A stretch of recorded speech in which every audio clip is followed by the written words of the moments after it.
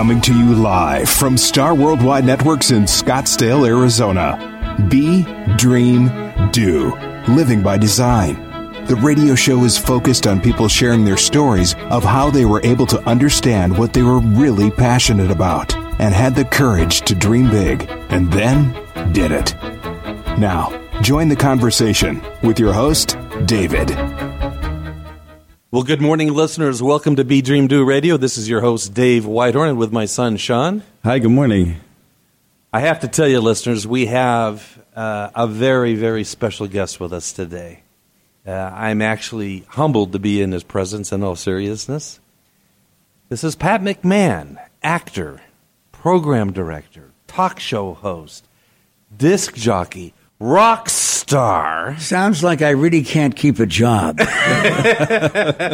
Sounds like I'm a floater and you can't depend on me. Pat, you're a true icon in the entertainment world. You do know that icon is Greek for geezer. David, Sean, what a way to start this program. I'm ready to be, I'm ready to do, I'm ready to dream, and all of those things. And here we're talking about somebody that's been around now since Camelback Mountain was a hump. So where am I going with the next hour? Is this whole hour going to be about me? It's all about you. Oh, I hope people don't drift off. David. I don't think there's going to be any chance of that, Pat. This show is all about helping people understand how they ended up doing what they truly love. And there was a survey done last year by Gallup Poll that said that only 15% of the people in the workforce today really love what they do. Now, what a waste that is.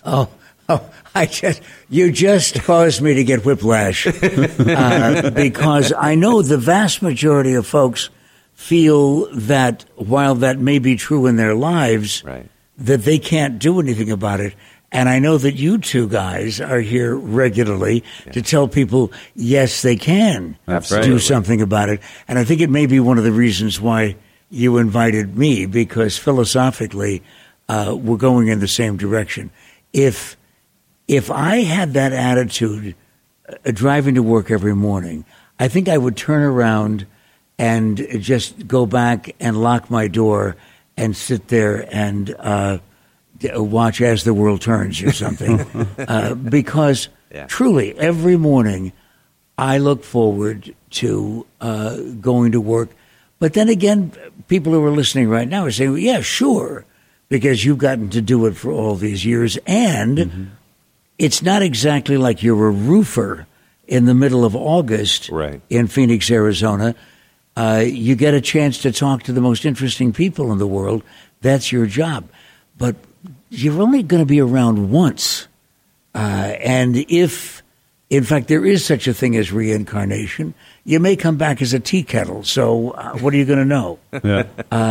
You got one time to go around, and you better grab it and chomp down and enjoy the ride the best you possibly can. Seize the moment.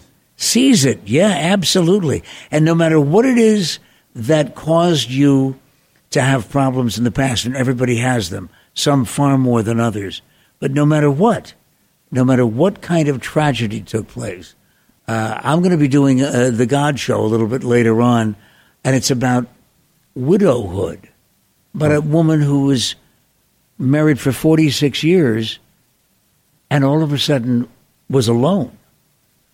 And I know that many of your listeners right now have had that kind of a loss, threw their arms up in despair and said, I can't go on. What do I know? What am I going to do without that person? And you have so many other areas and other arenas to experience with the memories of that person. Absolutely. Yeah, absolutely. It's almost like shifting from, oh my gosh, what a loss, to thank God I had all this time with that person. Yeah, absolutely. Yeah. I think I've taken up the first 25 minutes of the show already. Well, what we're interested in is, when did you really understand that entertainment was what you were here for, what you really loved? Now, if there are people right now who are saying, this is it, This is the key, because I want a life in the world of entertainment. How do I get there? Well, I'm afraid mine was a little simpler than most people have, because I was born into a theatrical family. Right. My parents did a dance act, and we traveled everywhere. We would come into a town, maybe spend a week. If it was New York, Chicago, L.A., with a lot of different gigs, right, we might be there a month or two. Okay. And then we would move on. It was an incredible life. And that life was the life of vaudeville, wasn't it? Back in the 30s? It was vaudeville. Well, it was my dad was 30 years older than my mother. Oh, and by the way, for those of you who are saying, well, I really probably should plan a family according to the standards of society. My dad was 30 years older than my mother, and it all worked out very well for them. But he lived in the life of vaudeville.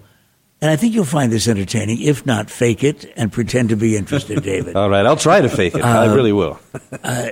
My father was in the era of vaudeville when it was really at its peak in theaters, the Orpheum circuit, the Loews circuit. You would travel through the cities of the United States, often just playing in those theaters for that run, and then you would go to another group of theaters.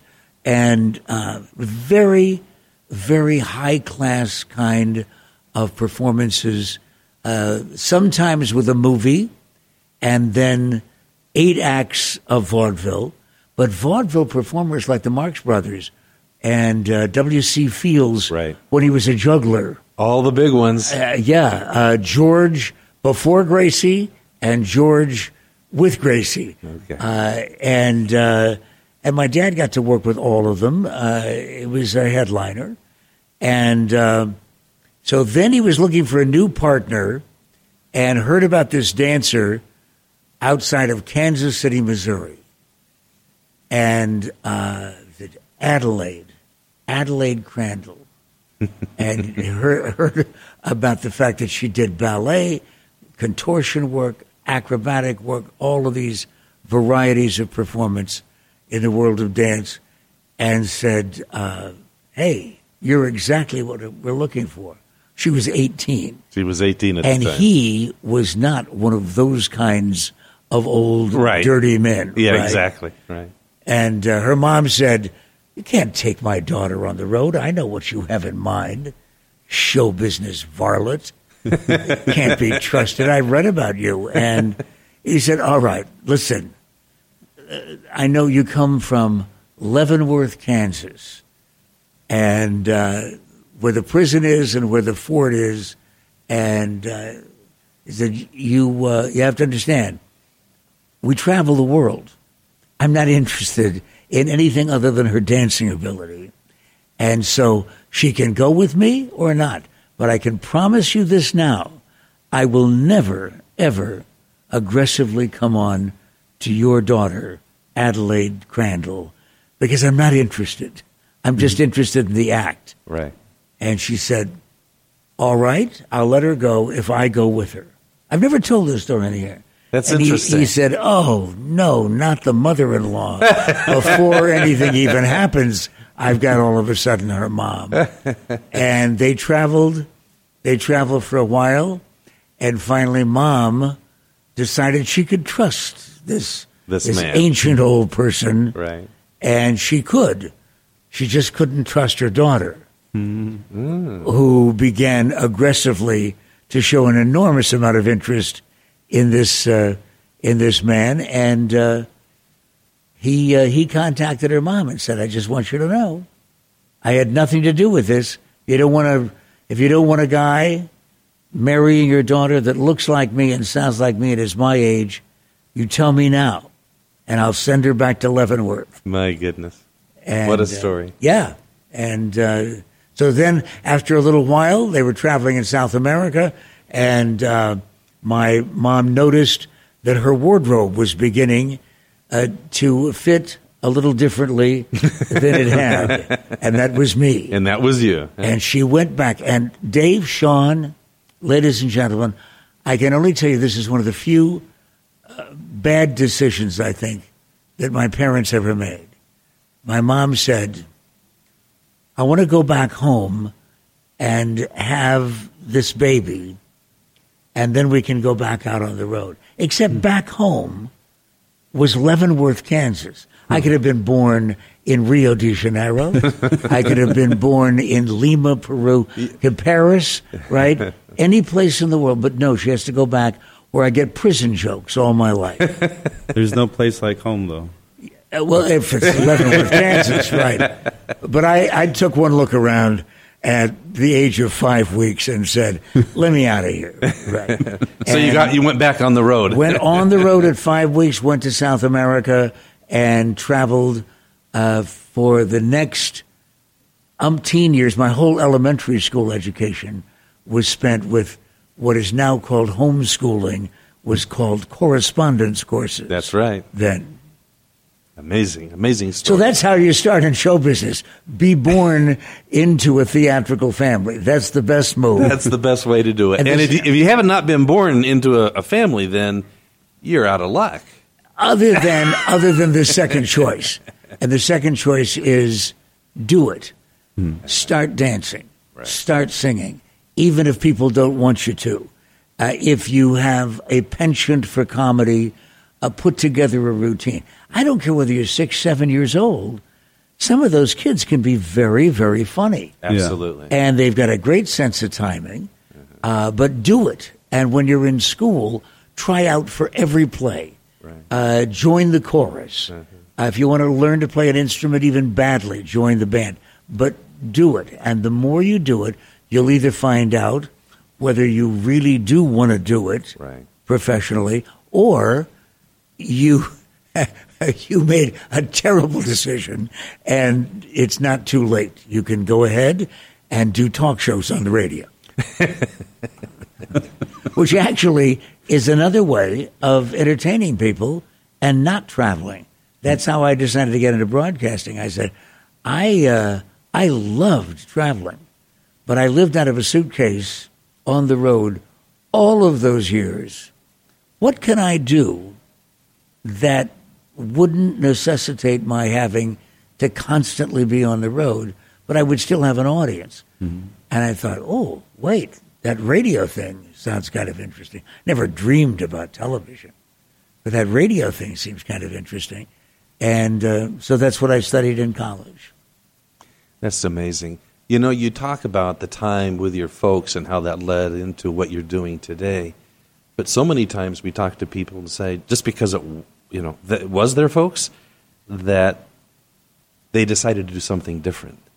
So is it a sense that you knew from the beginning that this is what you wanted to do, or you just kind of fell into it and for lack of anything else or any other options, you just continued? No, I always loved it. I mean, imagine, though, being a kid and you haven't even started the show yet. Rehearsal is going on. Right. So your parents just pulled into this town, came to the theater, and they're rehearsing with the band, and so's the comic, and so's the magician, and so's the Latin dance team, right? Yeah, and right. I'm in the third row, and I'm watching all the what's not to love? That was magic.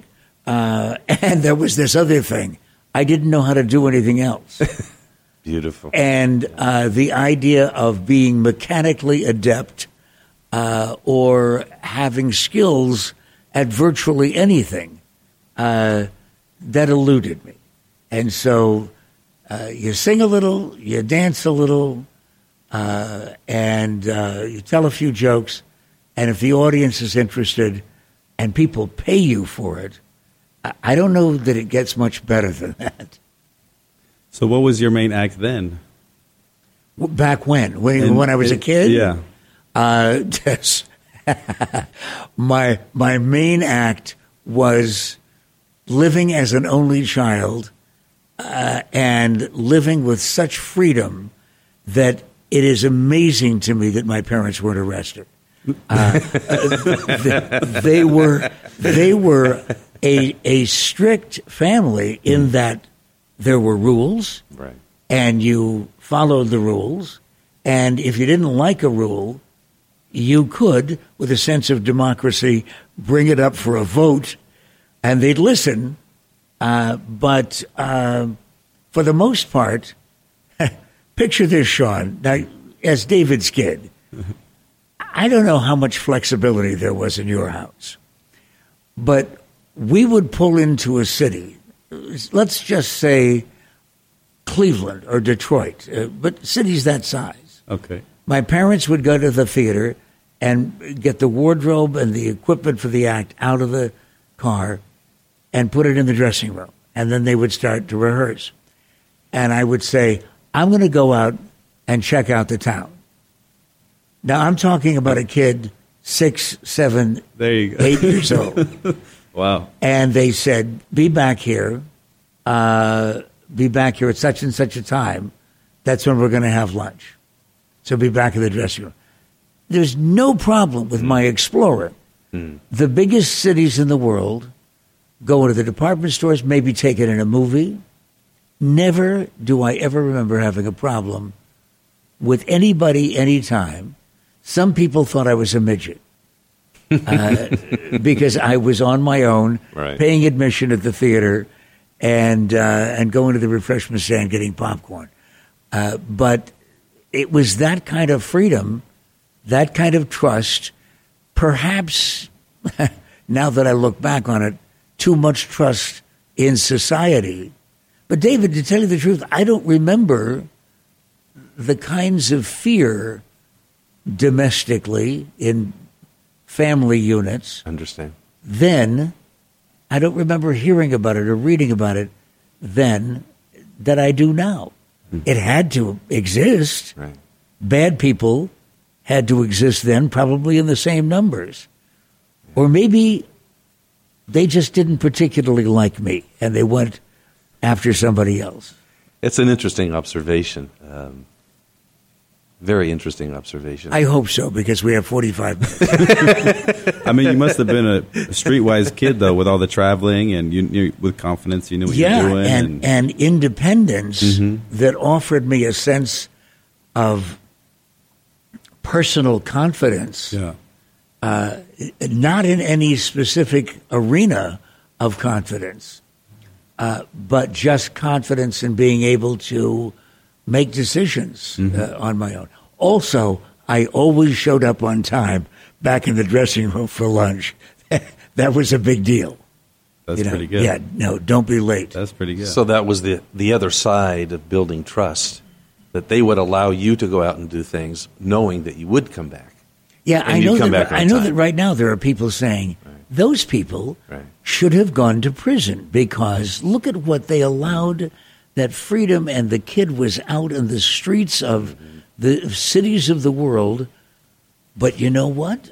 It worked because I not only still feel confident walking around the cities of the world, I feel confident just simply being, not being exceptional at all, not confident that I'm better at something than somebody else is. That doesn't even enter my mind. But just confident to do, to be, to dream. Ooh, wait a minute. Where did that come from? I think you might be onto something. No, I was blessed with loving, affectionate parents. I mean, there was a lot of hugging and kissing. And that's something that you still carry on in your day. Oh yeah, to the point that I am often, I am often near arrest because when you pick up a child in a grocery store, you should always ask the mother if it's okay. That's a good point. I got that from my dad, though. Right, I got that from my dad. My mom would say, "Where did you get that child? Would you go put that child back on aisle 6 for crying out loud? There's a lady running around looking for the kid." But anyway, I had a wonderful, wonderful childhood, and not in retrospect. I knew that it was wonderful then. Oh, I will tell both of you something that I had no knowledge of at all. Being a child, I think it's like my dogs. I don't think that they know they're dogs. And I didn't know that I was a kid because I wasn't around that many other kids. Some of them were show business kids. But I was around the kids in the neighborhood, wherever it is that we would park. It was in a trailer most of the time, and we would play. But I'd never been on a school playground. I had never seen a blackboard. I had no idea what classroom anything was like. I knew because my mom, who had only taught dancing up to that time, would say, sometime after breakfast, okay, let's hit the books.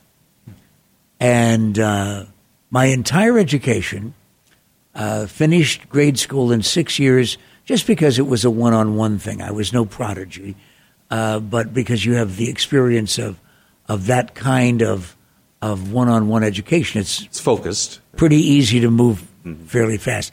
There's a place in Baltimore called the Calvert School, and they still provide complete lesson plans, books, grading, everything for show business kids, circus kids, Broadway kids, military kids.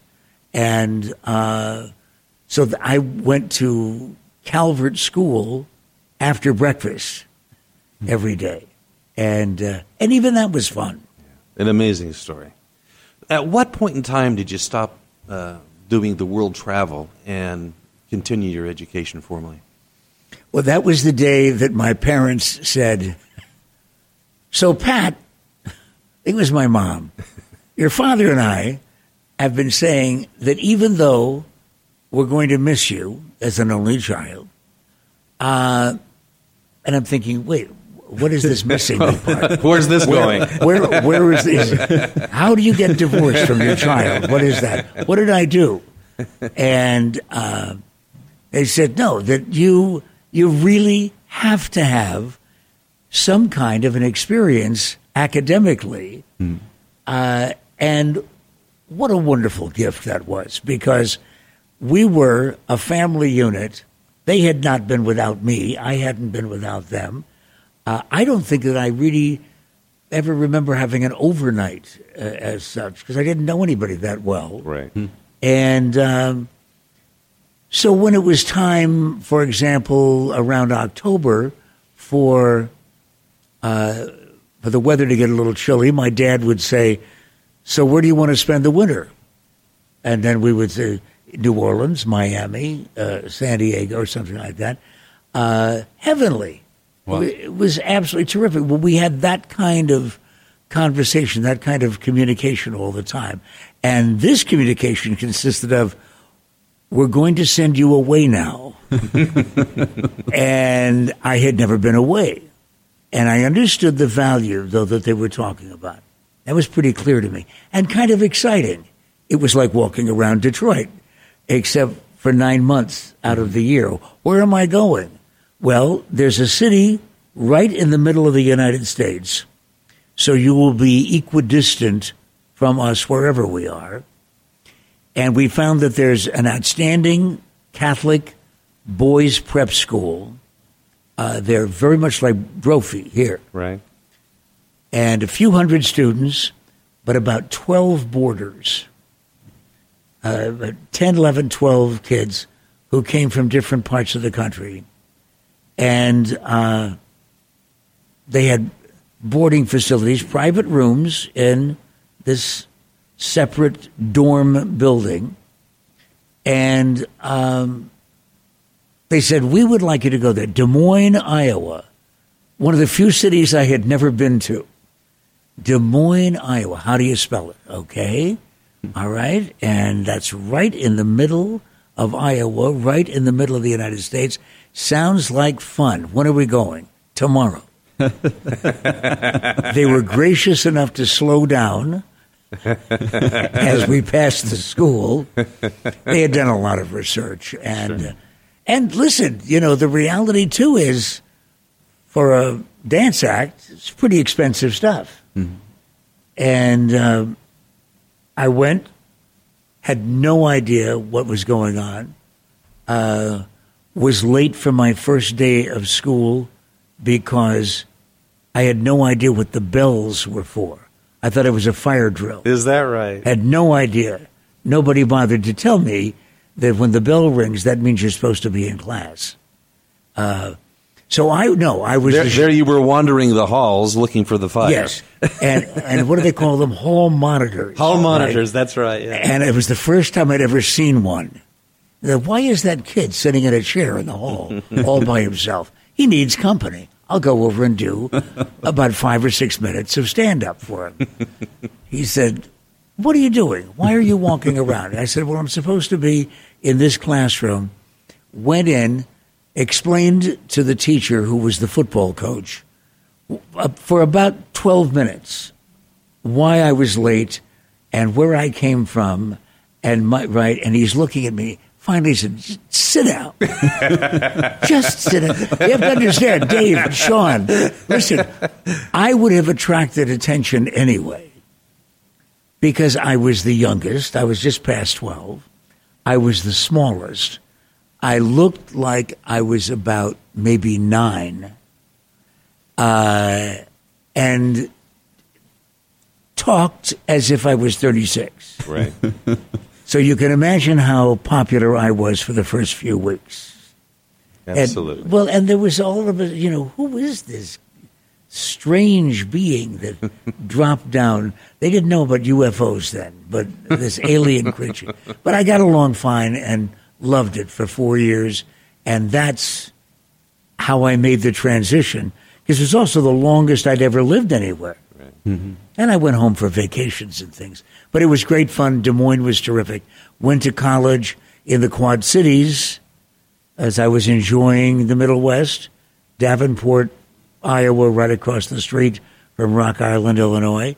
Went to St. Ambrose University and studied radio until someone said, "Hey, you want a job in radio?" I said, "Oh, wait a minute. That's what I'm studying. I guess these opportunities don't come along too often." And that was it. And look where I wound up. Wow. Right here with Dave and Sean on the Star Worldwide Networks. With the producer, Robin Cote. Wonderful. Pat, you still talk like a 36-year-old. Thank you. Thank you, considering the fact that I'm 112. High praise indeed. So how in the world did you get to Phoenix? All of these are long stories. So if you're really planning on brief responses, Dave, you got the wrong guy. Okay, so let me see. Where was I? I was in radio in Iowa, in Davenport. Then television, just auditioning for things. And I auditioned for my first television commercial, and for the Iowa listeners, by the way, that we have, it was WOC, one of the earliest radio and television stations in the country, and it stood for Wonders of Chiropractic, because B.J. Palmer, who was the founder, he's the founder of chiropractic, he and his dad, they had the school across the street, and they said, "Hey, this radio thing sounds kind of interesting," back in the 20s, and they created WOC and then television later. But I was doing nighttime mood music radio and listening to the Cardinals football or baseball games from St. Louis. And there was a memo that went around. This is kind of in the mood of what it is that you tell people on the show every week, Dave and Sean. The memo came around. I don't think I ever told this either, but it just occurred to me. It said auditions for supermarket television commercial to be, it's sponsoring a primetime show. So it was big audience, big time stuff for Davenport. Mm-hmm. And so I thought, I've never done that. Okay, and the audition is day after tomorrow. That's fine. I'll ask the program director what he wants me to wear. And he said, Pat, this is a supermarket. You have to look like an adult because it's usually grown-ups, right? And I didn't look like 9 anymore. It was about 12, 13 about that time. I looked like I was approaching puberty. And so here I was in my mid-20s, and he said, please, I don't want you to be embarrassed. I like you. You're a good guy on the radio, but please don't do this to yourself because it's a supermarket commercial and they want somebody that looks like maybe a dad. And I said, will you be offended? I remember this. Will you be offended if I come in and audition anyway? Wow. And he said, no, as long as you know what you're up against. Mm-hmm. And the competition, all guys with graying sideburns and voices like this that came from the cellar. And I auditioned, and the next day the memo came out that Pat got the gig. Wow. Look at that. And all I remember is somebody told me that the advertising agency and the client got together and said, we want the little guy with the peculiar voice. So it was kind of an advantage to be different. Interesting.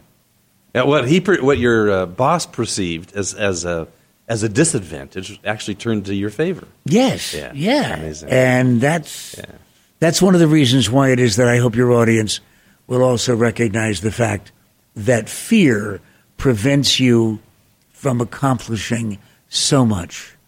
Fear of being rejected, fear of not getting the job, fear of being embarrassed, and all of those things. And for whatever reason, that was not something that ever motivated me, negatively motivated me. And I remember vividly to this day the program director coming in saying, just shut up, Pat. I don't want to hear about it. Listeners, Pat McMahon, incredible guest that we have today, a wonderful story. Let's take a break right now, and then we're going to hear about how he came to Phoenix. 85% of employees hate their jobs. That's right. That's what last year's Gallup poll said after surveying millions. Only 15% were truly passionate about the work they did. If you are among the 85% who don't like their work, you're invited to join our weekly podcast radio show every Tuesday from 10 to 11 a.m., recorded live at Star Worldwide Network Studio in Scottsdale, Arizona, at BeDreamDo.radio.com. You will hear guests of all ages and backgrounds who all have one thing in common. They love what they do. Tune in and explore how they found out what was most important to them, how they dreamed big, and put a plan into action to realize their dreams. Join us in the conversation. Now, back to the show.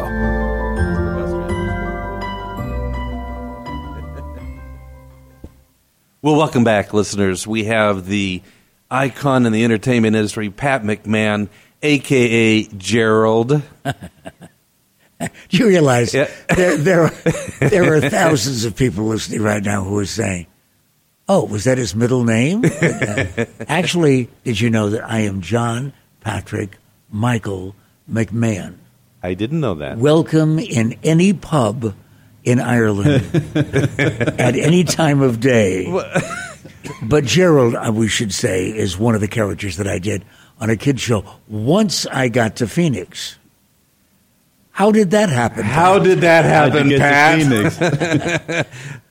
Did you ever pass through Phoenix where you were touring with your parents? I don't remember. I don't remember. I do know that my dad told me that he performed before my mom, before he met her, in vaudeville at the Orpheum Theater. Oh, here, downtown. Phoenix, yeah. And it used to be, because Phoenix was such a small town at that time, it used to be a kind of a quick one-night stand or maybe overnight, 2 performances, 2 nights, between say, Dallas and Los Angeles. Okay. That's the way the touring came, right? And most of the time they traveled by train in those days. But they would come through and stop here for a couple of days. And going back through the dressing rooms, as I have in the Orpheum Theater, I, every once in a while, think, wow, I wonder which one he was in. I wonder, yeah. That's a real magical moment. A real magical moment. Yeah, because that's behind it. No, and that building, of course, has been around since before most of the buildings in the valley. But you asked how I got to Phoenix after broadcast radio and television in Iowa. I got drafted, and we weren't mad at anybody at the time. We didn't have any conflict going on, so they felt that it was safe to have me in uniform. To entertain for a little bit. Well, as a matter of fact, Sean, it turned out to be exactly that. Wow. Because I did let it be known, because you go into basic training, you have no idea where you're going to wind up or doing what. And I'm thinking, okay, Armed Forces Radio, that's a possibility, but I'm probably at the end of the line of about 400,000 other guys. And so let me just simply put down in this biographical thing that you sign some of the other things. My background on the road and a little singing, a little dancing.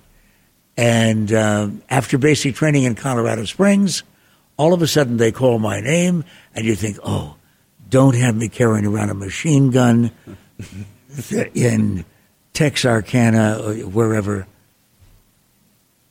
They said, McMahon, you're supposed to report to the base theater. And they were waiting for me, they being a group of people who had, get this, Dave, ready, Sean, again, Irish luck.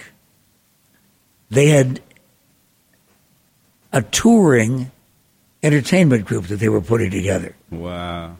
I want to make sure I get this right. This is the U.S. Army you're talking about, right? Right. U.S. Army putting together. Right. Okay. Well, actually, the Army was considering having me fight for the other side, but since I was in U.S. khakis, now truly went from basic training to still in Colorado Springs, a rehearsal hall.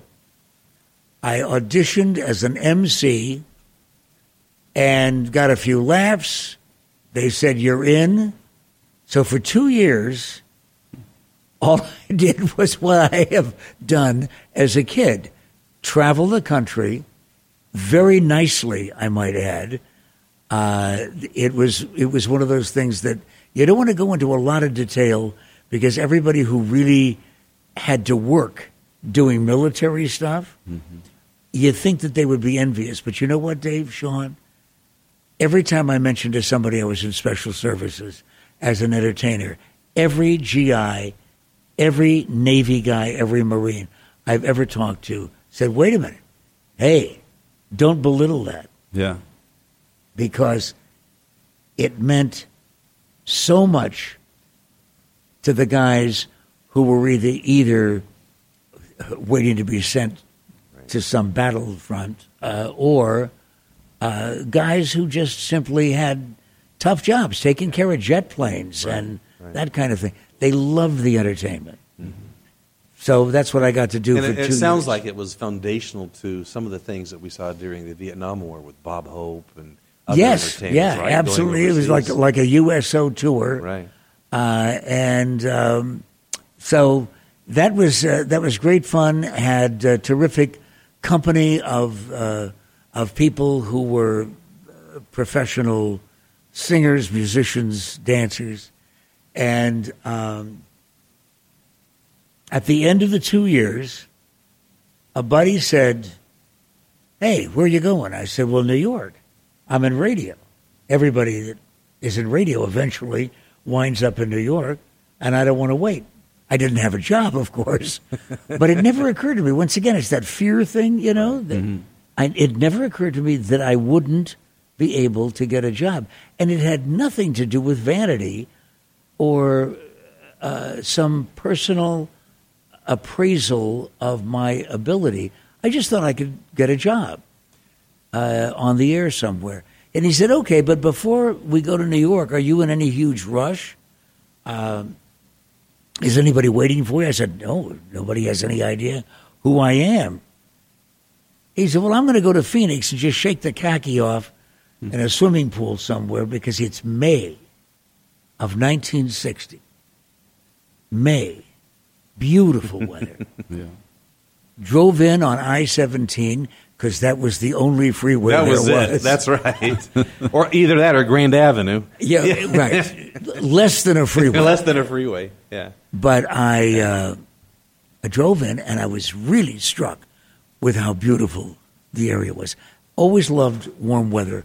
Always loved tropical kinds of places or desert-oriented places. And so after a little while, after a couple of weeks, I said, well, nobody's waiting for me in New York. And why don't I've got my resume, and let me see what happens. Passed it around the television stations, actually. Just the TV stations, now that I think of it. Channel 5 had a news guy going into the state legislature. They called me and said, come in, audition for a news position for daytime news, noon news or something. Yeah, I think it was the noon news. And I pronounced most of the names correctly in the audition script. I was hired on the spot. But up to that time, I only knew one thing about Channel 5. And that is that show that I saw the first time I turned a television station on here. I clicked the TV on when I first got here. And there were these two guys. And I said, oh, not another one of those sappy kid shows. I hate these things.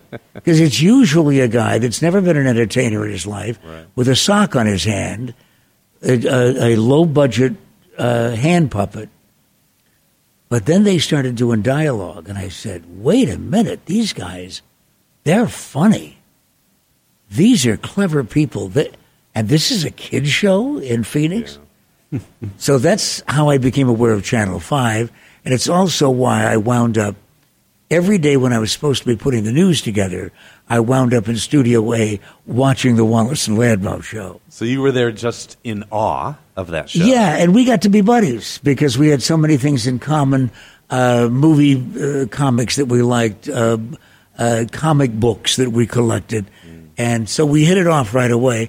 And one day Wallace looked over in the one-person studio audience that I was, and he said, hey, Pat, I have inadvertently, this is during a cartoon, I have inadvertently written a three-man comedy sketch. Inadvertently, of course. Yes. Yeah. I've just discovered that. And there are only two of us, as there had been for 6 years. Mm-hmm. They'd already been on for 6 years. Right. As you know, in this business, in television, that's a career. That is a career, for sure. They said, okay, will you help us out? And I wound up helping them out for 30 years. I was the new guy, Sean, for 30 years. Yeah, and that's not only how I wound up in Phoenix, but how I wound up on maybe the best television show that's ever been created. Absolutely.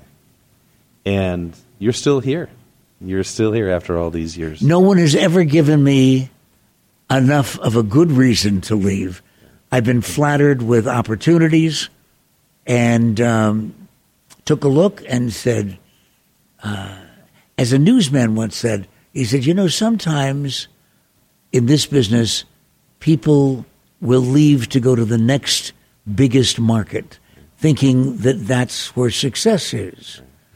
He said, instead, people like Pat and me, he said, we stayed here and let the city grow around us. Mm-hmm. And I can't think of any place that I would rather live than Phoenix. It has it all for me. Well, your contributions to Phoenix and the state of Arizona, if not also the United States and the world, is just incredible. So, I came to Phoenix from Bakersfield, California at the age of 10 in 1963. And I was one of those thousands, millions, I'll say, millions of fans, hundreds of thousands anyway, fans that I would watch the Wallace and Ladmo show each and every day. And I stopped counting the number of characters that you played, and I think it's somewhere over 100 is what I understand. Yeah, a guy wrote to me one time, obviously someone who is desperately in need of work, but a guy writes to me, and he says, I've counted the characters, including the ones coming out of the time machine and the one-shot guys who would just walk in for a brief visit and then you never see them again, 107. And I remember, because it wasn't just 100, and it wasn't 92, it was 107. I wonder where that guy is. But yeah, it was fun. Now, let me ask you, Dave, because Sean, obviously far too young to have any opinions on this subject at all. Did you ever get a Ladmo bag? Yes, I did. Oh. Yes, I did. Oh, Sean, you have to understand. Your father avoided years of therapy. I can't tell you the number of people with tears in their eyes saying, so there I was, day after day, waiting to hear my name, and it either never happened, or I was in the theater or the state fair or the studio, and the kid next to me got the Ladmo bag. Right. So just to be fair, Pat. Yes. I did get a Ladmo bag, but you didn't ask me when. Because, you see, I was not one of those kids that got the Ladmo bag. How did you get the Ladmo bag? So it was at the Kiwanis meeting a couple of years ago. And when I got the Ladmo bag from you, as well as my younger brother Greg, whom you met, that is the time I got the Ladmo bag. And that's why it was such an emotional experience, because indeed I should have gone through therapy because I never was chosen. And I didn't feel I was worthy, Pat. It turned out to be a Kiwanis family scam. For crying out loud.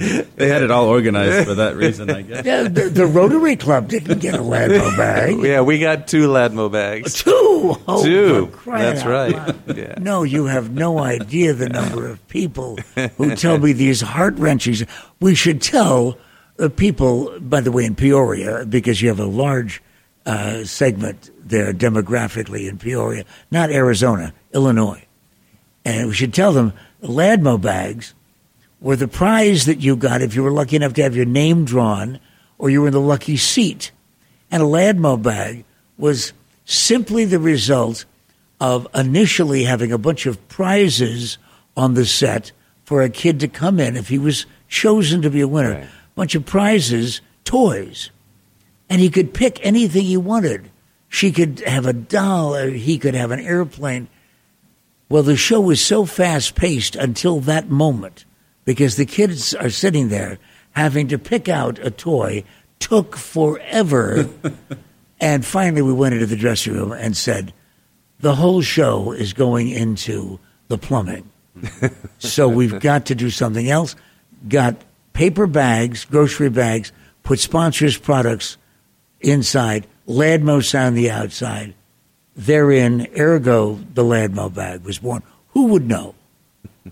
It actually was a huge motivator for kids to not only watch the show, but to go to many of the programs that you guys hosted off-site. You know, you had special events and whatnot. Oh, stage shows every weekend. All the time, all the stage shows. And isn't it sad that there are no local kids shows anymore, which means there are no entertainers on the television station in your hometown who also go to the Whataburger on the weekends, or the fair or something like that, and greet the audience. Not one. Yeah, that is a disappointment, because that was truly, it was something we had in common with our friends, that we could all kind of bond together around this passion for the Wallace and Ladmo show. I hated Gerald. Actually, there was a part of me that really liked Gerald. Oh, Sean. You remember when I was talking about years of therapy? Gerald was this hateful little Lord Fauntleroy braggart, and your father is deciding now whether that would be one of his good friends. We're talking serious frontal lobe problems. What inspired the character? How much time do we have? Go ahead. We got 10 minutes. Oh, I've got a great 11-minute story. No, I just wanted to say about one of the kids. For people who are not aware of kid shows at all in their hometowns because they don't exist anymore, or all you know about is Captain Kangaroo or Mr. Rogers, both of them doing a beautiful job in a totally different sphere than what we did. We were Monty Python. We were Saturday Night Live for kids, sketch comedy. We had no intent to improve your standards in the community more than, is it funny? We wanted to make you laugh. I also found out years later how many times that laughter was therapeutic. Indeed. For kids who were going through some really, really serious problems at home. And they would tell me as adults, this is what was going on. Divorce, death in the family. And for 1 hour, there was an escape mechanism. So one kid called and said, he got Wallace in the dressing room, and he said, listen, I live in Scottsdale, and my hobby is making movies. I make Super 8 movies. Oh. And I would like to come down and just a little sample, just a little preview of showing the feature that I'm about to finish at the Kiwanis Club. And he would charge 50 cents or something like that, and that way he could afford film. Well, we saw the stuff that he was doing, and I said, oh, man, this kid is really good. How old are you? 11, 12 years old or something like that. Science fiction movies, World War II movies, right? And we said, hey, come down. We'd love to have you. What's your name again? Stevie Spielberg. And he was a Wallace and Ladmo freak. Watched all the time. And we sure are glad we were nice to him. I saw him not long ago, about a year and a half ago. He came to do a fundraiser with the Phoenix Symphony with John Williams, my goodness, the conductor and composer. And so I met him in the green room. It had been a long time. And you'd think that he had just gotten a Ladmo bag. I did bring him a Steve Mo bag. You brought him a Steve Mo. Yeah. But we had great time just recalling all the good times. And he remembered us in his biography. That's beautiful. Yeah. That's just beautiful. You know, as you know, we have one qualifying question to get on the show. And that is, do you love what you do? And when I asked you that question, you said, I love to make people laugh. Sure. So tell us a little more about that, Pat. Well, I think that there's a marvelous kind of free medication that happens, whether you're alone, sitting and watching old movies like the Marx Brothers, or old television shows like Sid Caesar and Imogen Coca, and or Carl Reiner and Mel Brooks, or as long as we're talking about Mel Brooks, Blazing Saddles. Blazing Saddles. Right. Whatever it is that makes you laugh, there's something that happens, I know from medical specialists telling me, that it does change the metabolism in your body. Mm-hmm. And it also frees up some of the garbage that's in our heads. Mm-hmm. There's a gentleman who's a famed author whose name I can't remember right now, but he found himself in serious trouble in a hospital, and he asked at that time for Abbott and Costello movies, Laurel and Hardy movies, Charlie Chaplin movies, the old stuff, to be fed into his television set. And he always continued to say that's why he recovered. And so making people laugh. But also, David, I get a chance to do a lot more than comedy. I do get to interview the man who found the Titanic. I do get to interview presidents. I get to interview Mother Teresa. When you're talking about going to work in the morning and getting a chance to talk to the fascinating people of the world, that in itself is therapeutic for me. Absolutely, and that's not lost on me right now that our talking to you is not therapeutic to us. So I'll just share that. But you interviewed Jimi Hendrix. Yes, yeah, backstage at the, wait a minute, Sun Devil Gym, I think it was just simply called that. Wow. All the basketball games that the Sun Devils played in the 60s were played at Sun Devil Gym, 3,000 capacity. Now there's more cheerleaders. Yeah, I think so. Than that. And, but they also had concerts, and I saw Jimi Hendrix.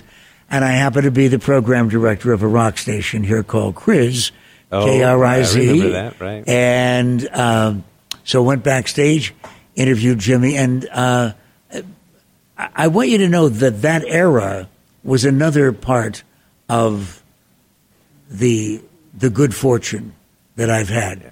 Because if I'd been playing music from an era before that, it would have been fun. If I'd been playing music in an era after that, certainly would have been fun. This was the 60s. That's right. This was Janis Joplin. The rockin' 60s. This is the Beatles from the beginning of the Beatles straight through, And this was the world of Hubcap and the Wheels. Go ahead and Well, explain that's that exactly what I was just going to ask. So you're not going to walk away from the studio without talking to us about Hubcap and the Wheels. You were on the Steve Allen Show, the Joey Bishop Show. You've done your homework. We've got, I still have a 45 of work is the dirtiest word. Explain to people what a 45 is. It is not a gun. We're not talking about a weapon. It's a small record the size with of a pancake with a huge hole in the middle. Yes, right.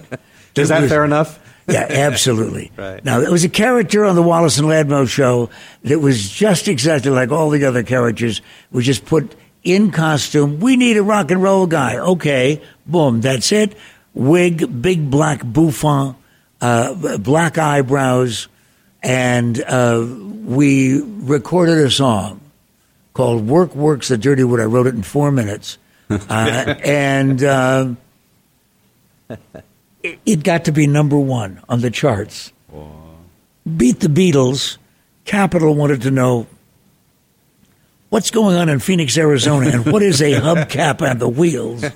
They came over, signed us to a contract, and we wound up recording for Capitol in Studio A, which is where the Beatles recorded when they were in Los Angeles, where Sinatra recorded Nat Cole. And just an amazing experience. Everybody also should be a rock and roll star for about 45 minutes. Your life's really not complete without that, right? It was fun to do. It was great fun to do, and it was fun to be on all those nighttime network shows, and all of them thought it was real. That's right. You mean it wasn't? Excuse me. Oh, my gosh. Sean, there goes the therapy. Oh, my gosh. Hey, listen, listeners, this has been a wonderful show here with Pat McMahon. I got one more question before we go here. The Be, Dream, Do theme, how does that resonate with you? Be not what they tell you to be.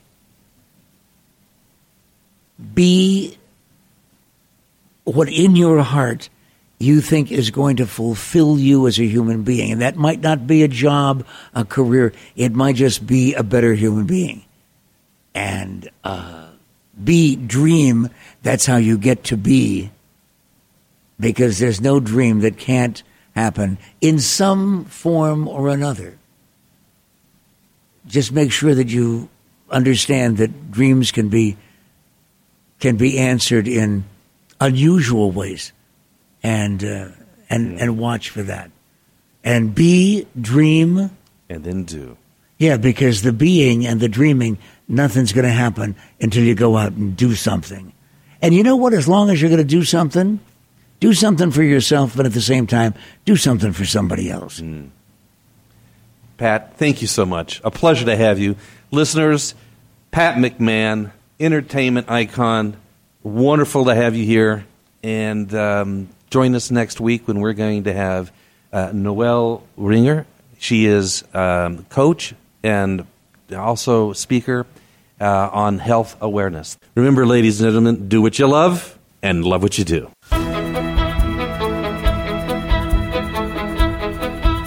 Thank you for joining David and his guest. Make sure to catch Be, Dream, Do, Living by Design every week right here on StarWorldWideNetworks.com.